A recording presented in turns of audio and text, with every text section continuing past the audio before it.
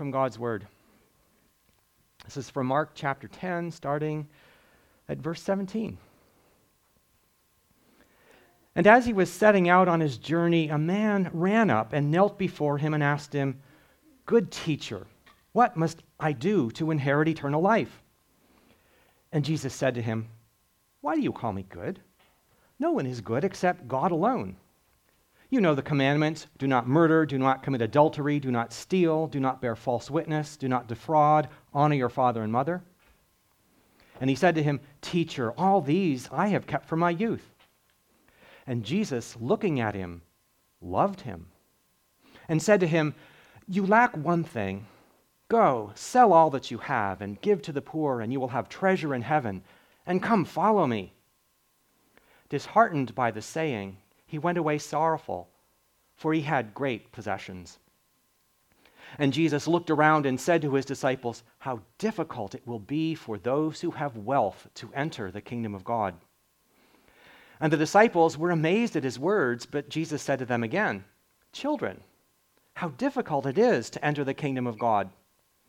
It is easier for a camel to go through the eye of a needle than for a rich person to enter the kingdom of God." And they were exceedingly astonished and said to him, "Then who can be saved?" Jesus looked at them and said, "With man it is impossible, but not with God, for all things are possible with God." Peter began to say to him, "See, we have left everything and followed you." Jesus said, "Truly I say to you, there is no one who has left house or brothers or sisters or mother or father or children or lands for my sake and for the gospel, who will not receive 100-fold now in this time, houses and brothers and sisters and mothers and children and lands, with persecutions, and in the age to come eternal life. But many who are first will be last, and the last first." Let's pray. Oh God, we marvel at the glories of the kingdom, and we especially marvel at the Lord Jesus. So we ask that you would use this time to impress on our hearts, on our very souls, who you are and what it is that you are doing through the Lord Jesus. Work in our lives, make us open to your word and to your ways. We commit this time to you in Jesus' name. Amen.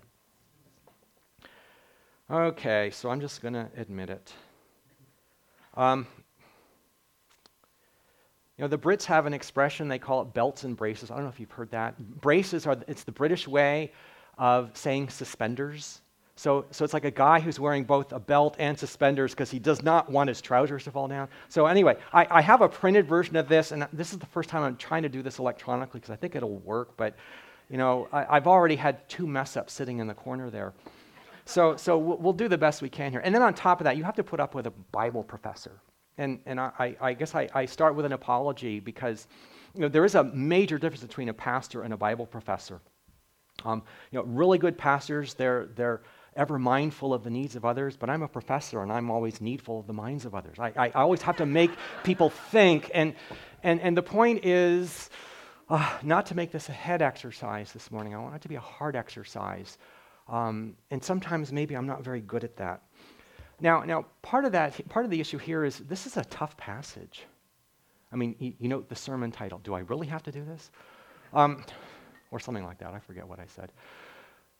This is a tough passage, and so we approach this passage, in awe, in fear, and also, I hope, with openness. So whatever I might say that sounds tough, I'm just trying to do the best I can to reflect what this passage is dealing with, because we don't like tough things in life. But, there are actually things that can be both tough and good, like school. Okay, it's tough, homework, all that, but, sometimes in the middle of an assignment, there's, "Whoa, I really like this story," or, "Whoa, I really got this problem." I mean, it's both tough and good. Work, okay. Sometimes it feels like drudgery, but sometimes, in the middle of something, it's like, "Whoa, this is actually I really like doing this." It's hard, but I like doing this. Dare I, as a guy, say childbirth? I don't know. Maybe I was just too much of a passive coach at the 5 childbirths that I was present at for my wife, who went through it without any kind of drugs or anything. Or maybe I've just watched too many episodes of Call the Midwife. I don't know. But it's tough and it's good. Exercise. Those of you who exercise, I don't know. Okay, so maybe you think I'm crazy. We used to live in Tucson, Arizona. If you've ever been to Tucson, it's surrounded by mountains on all sides. I started running up the mountains. I love running. Okay? I'm running up the mountains. You say that's crazy. Well, there's something. Yes, it's tough, but you're trudging your way up. It's actually really good. But then you get to the top. There's this one bit. It's Agua Caliente Hill. I just kill myself going up this steep incline, and I got to this crest in the hill, and there's a vista of Tucson that almost nobody in the city has ever seen because they don't go up there. Just gorgeous. Okay, it's tough, and it's good. Well, so what we have today is a story from Mark. It's full of toughness, and it's full of goodness. And it leaves us scratching our heads, even with questions like, is Jesus teaching salvation by works? I don't know if you heard that.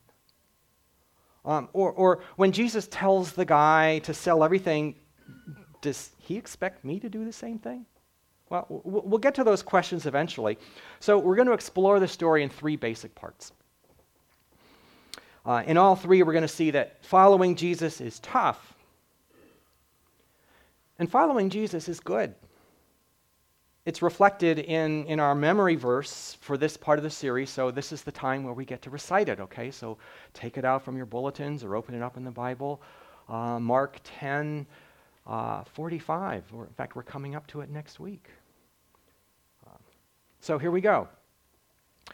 For even the Son of Man came not to be served, but to serve, and to give his life as a ransom for many. Okay, thanks. So let's look at part one, where Jesus meets an eager guy.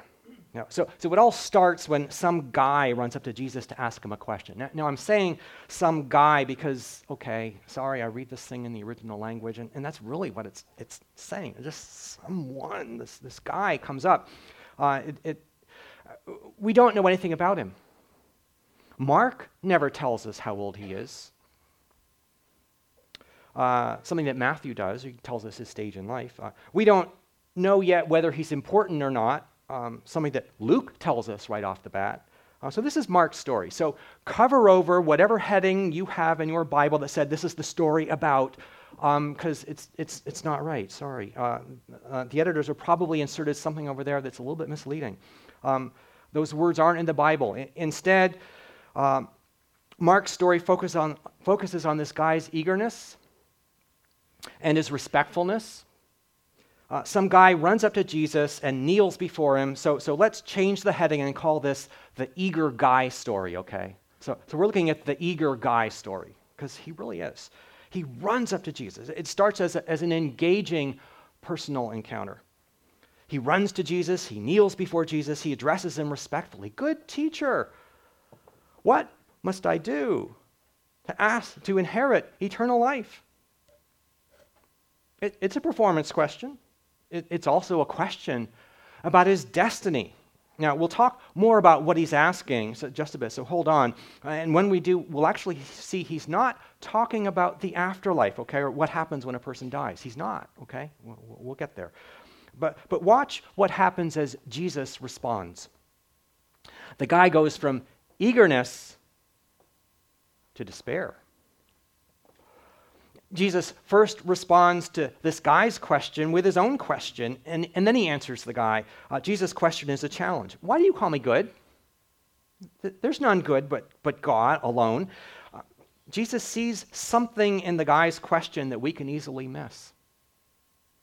Part of that has to do with what this guy thinks about Jesus. He thinks he's just a teacher. He thinks Jesus is a good one, a good man, but he's just a teacher. Jesus' question begins to challenge this guy, a challenge that he will reject.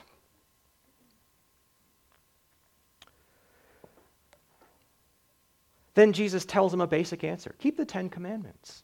Okay, so he only cites 5 of them, and then the sixth one in there, there's no command about defrauding in the 10, but there actually is a commandment about not defrauding. It's in Leviticus 19. You can find it if you want. I'll be happy to show you later. Why does Jesus quote the 10 commandments as an answer to the guy's question? How do I inherit eternal life? Is Jesus really teaching salvation by works? Well, we'll get there. The guy responds innocently enough. I've kept all these from boyhood. Now, here's where it gets tough. And also gets good. Mark tells us Jesus' mind, his attitude. Mark says, looking at him, he loved him. The tough words that Jesus is about to utter come from his love for the guy. Go sell whatever you have, give to the poor, you will have treasure in heaven, and come follow me. The guy is shocked, appalled. He goes from eagerness to despair, even as Jesus goes from questioning him to loving him. The eager guy rejects Jesus' love. So let's go back to the first issue I dropped on you, that the guy is not asking how he can go to heaven when he dies. He's really talking about how he can participate in life at the end of the age. It's what a Jewish person would call in Hebrew, olam haba. This is a really big topic. The idea of the end of the age is repeated a number of times in this passage, actually, each with different kind of language. Eternal life is the first expression we get. Then he starts talking about the kingdom, and then he even uses the word saved. They're all talking about the same thing. This is all about full participation in the end game of God's global reconstruction program, a program that began in earnest way back in Genesis 12 when God promised Abraham that he would bless all nations in him. We're not always encouraged to think about this program in Christian circles, and it's too bad because it's all over the Bible. In the Bible's view, eternal life is not about avoiding death. In biblical terms, when someone dies, that person doesn't pass into eternity, as sometimes I hear people say. It's when the moment when someone believes, that's when that person enters eternity. This is that very moment, because according to the New Testament, the new age is with us right now already because of Jesus. It's also not yet. It doesn't come in its fullness until King Jesus returns. So the New Testament does that to us. Things we have already, but we're not going to see the fullness of it really until Jesus returns. And we need to learn to live within that tension. Eternal life, the kingdom, salvation all refer to the same moment when the dead are raised bodily. When the whole world is totally remade and we all who have believed in Jesus participate in our new bodies in the new world. So that's where this guy is going here. He's asking how he can participate in that end game, in the remade world, in a remade body, which is all supposed to happen under the rule of the Messiah. He wants to know what deed he needs to perform to seal the deal so that he is part of that. Now, what we know, what this guy doesn't recognize, is that Jesus is the Messiah. As the Messiah, his role is to establish that kingdom. Not fully in this guy's lifetime, but when he, King Jesus, returns. Now, we've actually been learning all about that all throughout Mark. We saw this directly talked about back in chapter 8 a while ago. When Peter declared that Jesus was the Messiah, the Christ. I hope you know that Christ means Messiah. It's not Jesus' last name, okay? We learned that the glorified Messiah is to return with power, something declared in the transfiguration story that happened just after Peter identified Jesus as the Messiah. So you catch the irony here. The guy approaches Jesus as just a good teacher. When Jesus is actually the Messiah, the King who will rule over all in eternal life, the eternal life of the Messiah's kingdom that he so desperately wants to be a part of, he doesn't know whom he's asking. So the conversation that it's about a very Jewish topic, the olam haba, eternal life. His question, it's a very Jewish question. He wants to be a part of that life. And Jesus' answer is a very Jewish answer when he quotes the Ten Commandments, an answer that really doesn't satisfy the guy. So now let's deal with that first nagging question. Is Jesus teaching salvation by good works? Well, to understand how Jesus gives a good Jewish answer, we'll have to reframe any notion we might have gotten used to that says, that Jews thought they could earn approval from God based on works. That's just not true. Sorry. Jews don't exactly talk that way in their writings that survive from that time period. Writings like you might have heard of, like the Dead Sea Scrolls and a bunch of other writings like that, whose names I won't drop on you. Sorry, professor is doing it here. That's not how the Bible talks about it either. In Scripture, Jews already had God's approval, and they knew it. God made them his people. He chose them at Mount Sinai. God made a covenant with their forebears, the Israelites. Go read about that in Exodus 19. Actually, we're going to come back to Exodus 19 this winter. We're going to be doing the rest of Exodus, Brian told me this morning. So we'll get to rehearse all of this. In that covenant, God officially made the Israelites his people. He chose them. For their part of the covenant, they agreed to do his laws, commandments, statutes, ordinances, in the land that he was sending them to. The guy's question wasn't about getting in to God's people. It was about staying in, which is a really different kind of thing altogether. They keep the laws not because God said so, and certainly not to gain any standing before God, but because they said so. It was their covenant. I make you my people. We'll do everything you tell us. So they do it because they said so. They're in a covenant relationship with God. That's really important to keep in mind. Anyone who ignores the commandments then is choosing to walk away from that covenant. So Jesus is telling the guy to stay faithful in the covenant. It's Judaism 101. It's also Christianity 101. You claim to belong to the kingdom, but you have no interest in what the king stands for? Sorry, it doesn't work that way. So look at the guy's answer. Oh, teacher, I've kept all these things from my boyhood. He's unsure of that being enough. He's not being self-righteous at all. He's probably kept them. They are very keepable, and as any good Jew knows, when I sin, I always know that there's the temple. I can offer sacrifices for the atonement of my sin. It's all set up that way for God's people. But here with Jesus' response is where the story goes strange. And it does so in a really personal way. Remember, Mark says that Jesus, looking at the guy, loved him. So let's just stop for a moment. Think about what this is communicating. Jesus sees straight through this guy, and knowing more about him than the guy is aware, tells him the one piece of instruction that, were he to carry it out, would be the most important act he could perform for his own personal well-being. That's because the love of Jesus is always about the well-being of the people he deals with. It's a clue for us as we might ask the second nagging question. Does Jesus want me to do that too? If he does, we still haven't answered it yet. It would be, because that is what would be best for our own well-being. Following Jesus is tough, and following Jesus is good. Out of love for this man, Jesus says, but this one thing you lack. Go and sell all you have, give it to the poor, you'll have treasure in heaven, and come follow me.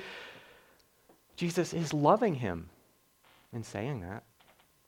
They're tough words because the action they call for feels tough to perform. It wasn't what the guy expected. He's both shocked and grieved. That's not what good teachers say. It's what a crazy person says, unless that person really does have the actual authority to command it, and Jesus does. This guy is shocked and grieved because he doesn't trust Jesus. He walks away. Only then does Mark give us the punchline. The guy had many possessions. So if we, If you go back to the heading that's probably printed in your Bible, the heading gives away the joke. Well, it gives away the punchline, okay? We don't know what this guy is until this moment. Now, I still really haven't answered the question, does Jesus want me to do this too? To sell all that I have and give to the poor, to have treasure in heaven, and then to follow him? I think we're meant to ask that question, or at the very least we should ask, what would I have done had I been asked that question directly by Jesus, had I been there? Technically, none of us actually can follow Jesus the way Jesus meant for this guy. Jesus isn't around here. He's in heaven. He's at the right hand of the Father. We can only follow him in spiritual ways. The guy in our story was being asked to follow the physical Jesus through the physical spaces where Jesus, was headed. So if you feel relieved by that, hold on. None of us are off the hook yet, so we'll just have to move on to part 2 of the story. So, in part 2, Jesus debriefs with his disciples, with his apostles. There's a lot of turning and seeing going on in this story. I don't know, just look where Jesus is looking. Before Mark tells us that Jesus loved the guy, he tells us that Jesus was gazing at him. Jesus is looking.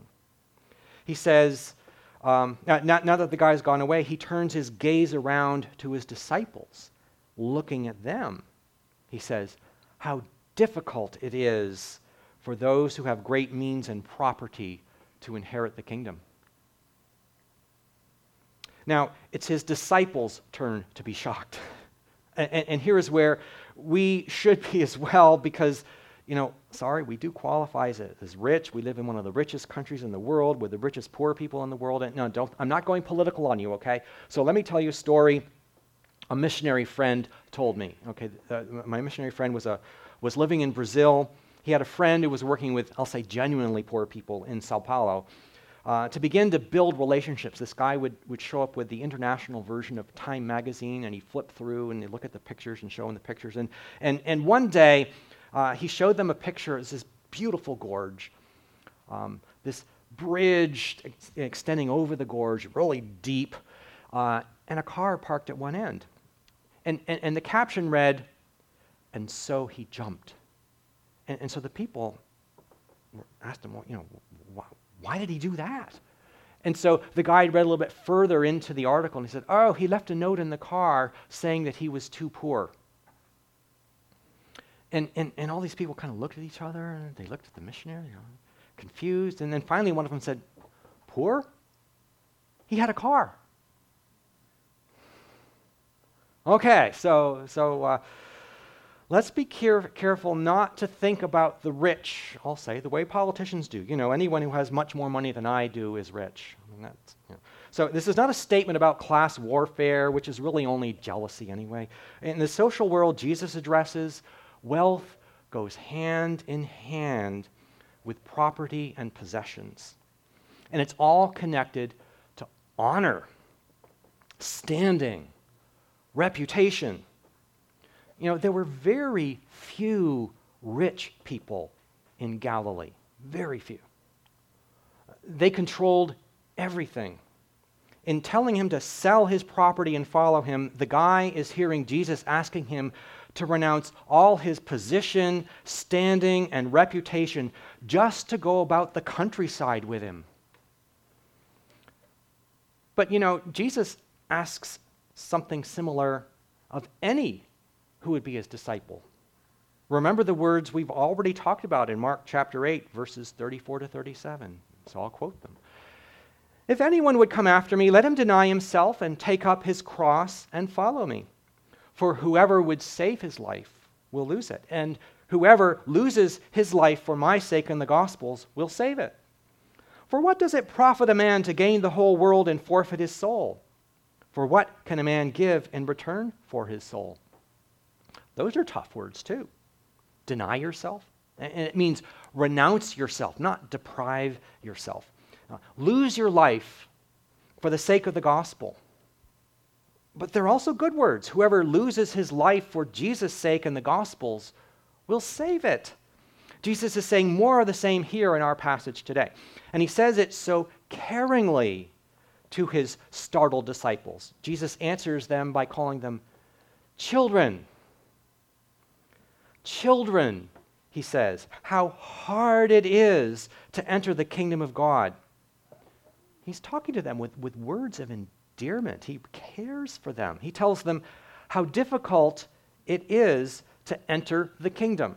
Now, notice he just dropped the words how difficult it is for the wealthy to enter the kingdom.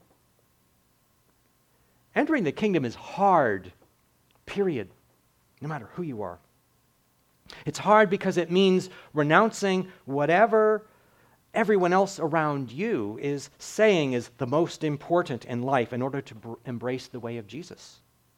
Everyone who says yes to Jesus says no to whatever ran their lives up to that point. That's tough to do. It's also good. Following Jesus is tough. And following Jesus is good. Jesus returns to talking about the difficulties of the rich man with an unusual comparison. He says it's easier for a camel to go through the eye of a needle than it is for a rich person to enter the kingdom. Now, this is about sowing. Sorry, there's no such gate called the eye. If you've ever heard that, and if you want to talk about with me after the sermon, I'd be glad to. It's pure fiction, sorry. Jesus here is exaggerating, and the disciples pick this up. Who then can be saved? That's their question. Maybe they equated wealth with God's blessing. I mean, there were so few wealthy people in the first place, but I think they are mostly responding to Jesus' declaration that everyone has difficulties entering the kingdom at the end of the age. The disciples' question is completely natural. If it's so difficult for everyone, and especially for rich people, then who can possibly be saved? And Jesus' answer is utterly fabulous. Once more, he looks at his disciples and says, with people, it's impossible. With God, everything is possible. We can't get there. Inheriting the kingdom is never up to us. It's always up to God. We don't believe because we're so clever and we figured everything out. We believe because God opens up our eyes, because God brings people into our lives who live the gospel before us. None of us could believe in Jesus if God didn't make that possible. And none of us could live the kind of life Jesus asks of us were God not working in us to make that possible. You know, you've probably heard the line, God never gives you more than you can handle. You know that's true. That's not true, sorry. Of course God gives us more than we can handle all the time. He expects us to trust him for it. We can't handle life by ourselves. God does that because with him, all things are possible. God provides the way for us to believe and then to stay faithful to him. We need to depend on him, not ourselves. It's the only way we can get through the messiness of this world, the brokenness of this world, the sickliness of this world. Only God could have thought up the cross of Jesus the Messiah as the way to remove sin. Only God could have thought up the resurrection of Jesus the Messiah to give us new life and to set us up for our own bodily resurrection when King Jesus returns. It's never about us and our ability. It's always about him and his work. We need to trust him. He always gets it done. Following Jesus is tough, and following Jesus is good. It's because when we put our trust in Jesus, we're always in God's hands. So have I answered the second question, does Jesus ask me to sell all I have and give it to the poor? Not really, but I hope I've shown you that this story is really becomes about much more than money. The real question is, what is God guiding you to do now that involves you continually renouncing yourself, taking up your cross, and following him? Which makes me feel really uncomfortable when I ask that to myself. Because I know I haven't always given my all to Jesus or done my all in Jesus' name. But in response to this last week, Bea and I were reflecting back on our time when we were in Tucson and seeing what God has done and see how God is alone has made our lives possible. So we lived through 10 years in Tucson with my holding together bunches of part-time, simultaneous college and seminary teaching positions, all at substandard, non-livable wages. Yeah, free and reduced lunch territory here. Our family grew from 6 to 7 during that time, and though it was tough, all of it was good. Hundreds of MOPS moms got blessed through Bea's encouragement, and that's where she began her book club ministry, and thousands of students at the University of Arizona and at Pima Community College read the Bible with me and heard about Jesus from me. And God took care of us in some really extraordinary ways. At the time, we didn't feel as though we were denying ourselves. Looking back on it now, it seems crazy. So Jesus' point is that with people, it's impossible. With God, all things are possible. Following Jesus is tough, and following Jesus is good. So let's now move on to part 3 of our story, where Jesus actually has to console his disciples. And they're getting really edgy now. This is really uncomfortable. Peter, as the spokesman for all the disciples, begins to say, well, we left everything. We followed you.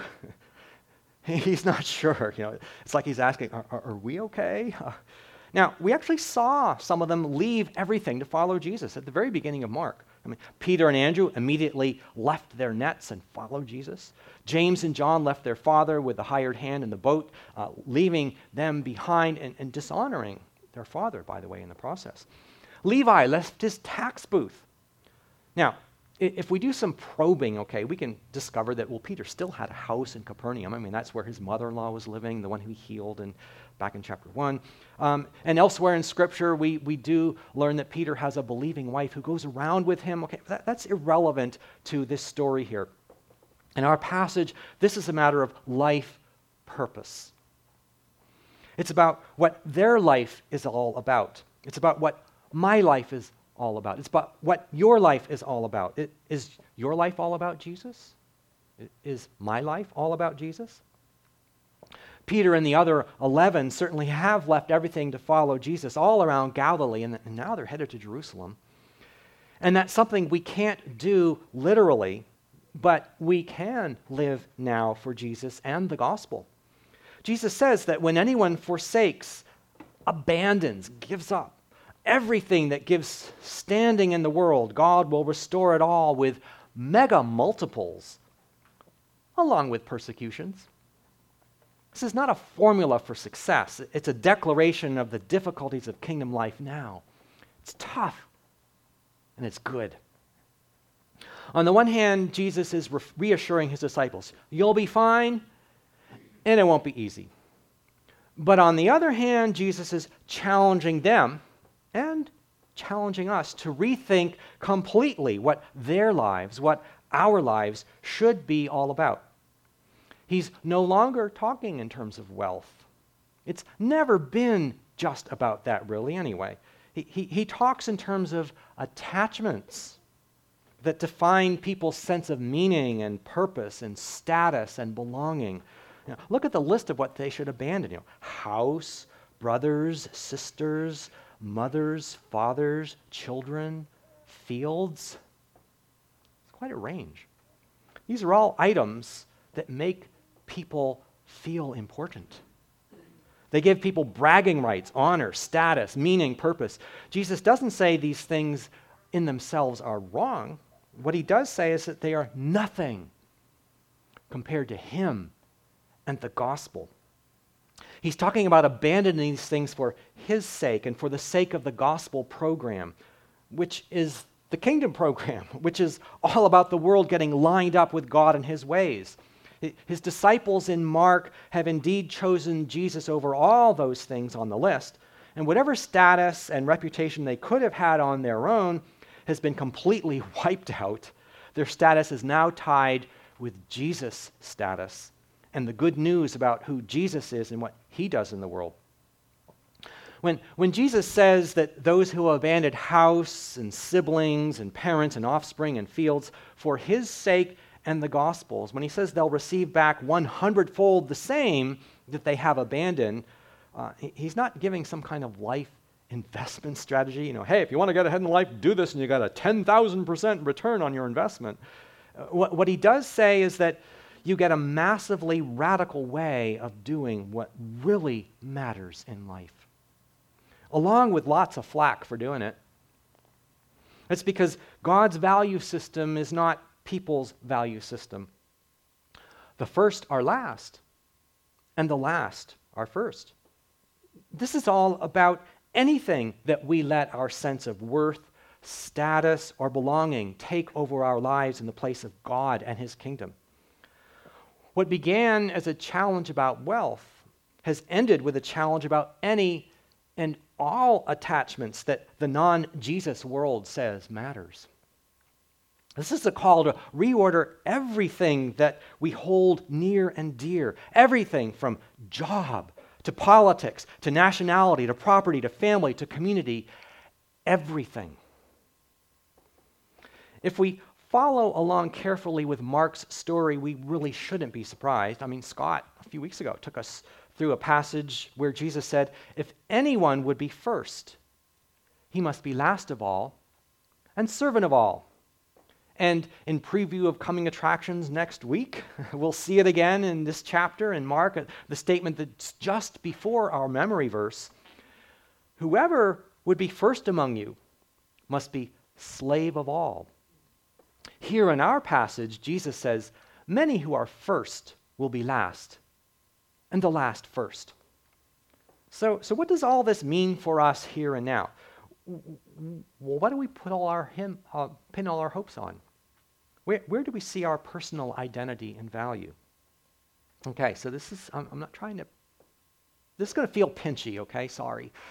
Around here, people put lots of stock in family. And we just read a passage earlier, our call to worship was, in fact, about Jesus not necessarily renouncing his family, but saying, anyone who does the will of my Father is my brother, sister, mother. There's a new sense of family that we have by belonging to Jesus. And it's a sense that actually calls us to choose church over our tribe, which is a really tough thing to do around here. And then I've actually heard this expression. Maybe it doesn't apply to anyone in this room, but I've actually heard people talk about new conquered royalty. I don't know if you've ever heard that expression. Yeah, a few of you. Okay. Based on who their parents are, okay? You realize that kind of standing is utterly useless in the kingdom? It might be useful for the kingdom. People with that kind of standing in the world can use it for the sake of the gospel and also probably invite all sorts of flack for going religious on people.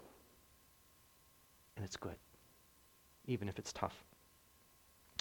All right, local schools around here talk about musky pride. That's a quote. Sorry. That's questionable. It's questionable in the kingdom. Lots of times, we've heard this at local social gatherings, when people introduce themselves, they'll also say what year they graduated from John Glenn High School. Why? First of all, if you didn't graduate from John Glenn High School, now all of a sudden you're an outsider. You're totally alienated from the group. It makes people feel unwelcome. But it's status that's worth abandoning and replacing with Jesus and the gospel. It doesn't mean that people abandon their school ties. It means that they use them for the gospel and loving their classmates and then being prepared to catch all sorts of flack and criticism for their faith in Jesus. It's tough and it's good. Parents love to brag about their kids' performance, in the classroom, on the stage, on the athletic field, and that could also be a worthless brag. Now, look, it doesn't mean that of course we encourage our kids and our grandkids when they do well, okay? So that's good, but really we mostly should nurture them in kingdom ways and kingdom values, inviting them first to connect with God, making Jesus king of their lives, and modeling kingdom life and kingdom values in the way we do family. So my three daughters who did graduate from John Glenn, they all did well, okay? But we didn't pressure them to strive to be high-ranking in their class. We actually gave them permission not to get A's. It's okay, don't know.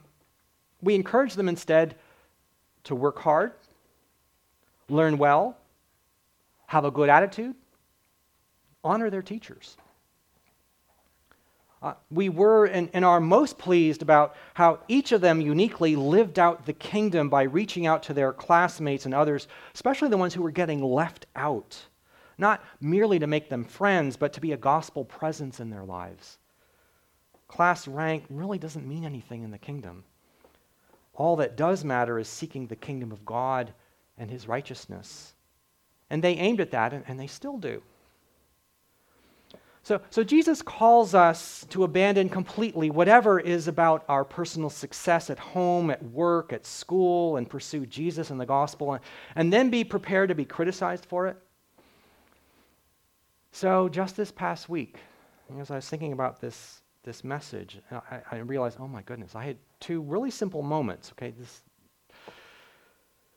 And I found I was so consumed. I mean, just all the stuff I have to do, just an immense amount of work with all this COVID mess. Just, it feels like my workload is doubled. And so I've got all these extra tasks on my agenda. I get all caught up and worried about doing all these extra things because there's a lot to do. And in the process of all of that, I almost missed some opportunities to care for others as Jesus would have me to do. So one of my department colleagues had said, her birthday was coming up, and instead of registering the date, I went on with my tasks, and were it not for a Christian sister who showed up with decorations to put up all over the place, all right, I would have missed out on an opportunity to show care. And then in another one of my classes, I was so consumed with all the stuff going on that when one of my students had mentioned that two of her grandfathers had just died that week, I said, oh, that's terrible, that's awful, and then completely fell off my radar. And if it weren't for a prayer request that came from one of the Muskingum Christian Fellowship students who notified everyone, hey, pray for this girl with such and such happened, I thought, oh my goodness, sorry. Yeah, so God is bailing me out. Say with God all things are possible. And in the process, I'm learning that if my agenda is not seasoned with gospel salt, really it's pretty much a useless agenda. And I'm also aware that there will also be people complaining that it's too salty. And that's just how it is. So this story in Mark is really about single-minded, all-consuming, completely sold-out, thorough responses to Jesus and the gospel. Sure, he's a good teacher because he's God. He's the one worth abandoning everything for. The kingdom is about Jesus as king of our lives now in view of its full arrival when King Jesus, returns. He's the one through whom God works the impossible. Full participation in the kingdom at the end of the age. So I hope you see where this is taking us. What are we making first in our lives that, compared with God's values, should be last? What should we be doing instead that God would make first, even if everyone else outside the kingdom thinks it should be last? This is a call to a thoroughgoing, radical rethink about what should drive our lives. It should be Jesus, the gospel, and the gospel life. Nothing else matters. This is not a pinnacle we ever arrive at. There are always new things coming up in our lives that push against the ways of the gospel, the ways of Jesus, the ways of the kingdom. What Jesus does urge each one of us to do is to trust him, because it's always good. To rely on God and with his enabling, cut those non-kingdom ways out of our lives, replacing them with the fresh gospel ways of living. We can't ever be the right kind of human being on our own. We just can't.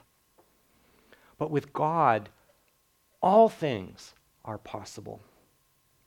So let's trust God and go out to be his kingdom people in the world.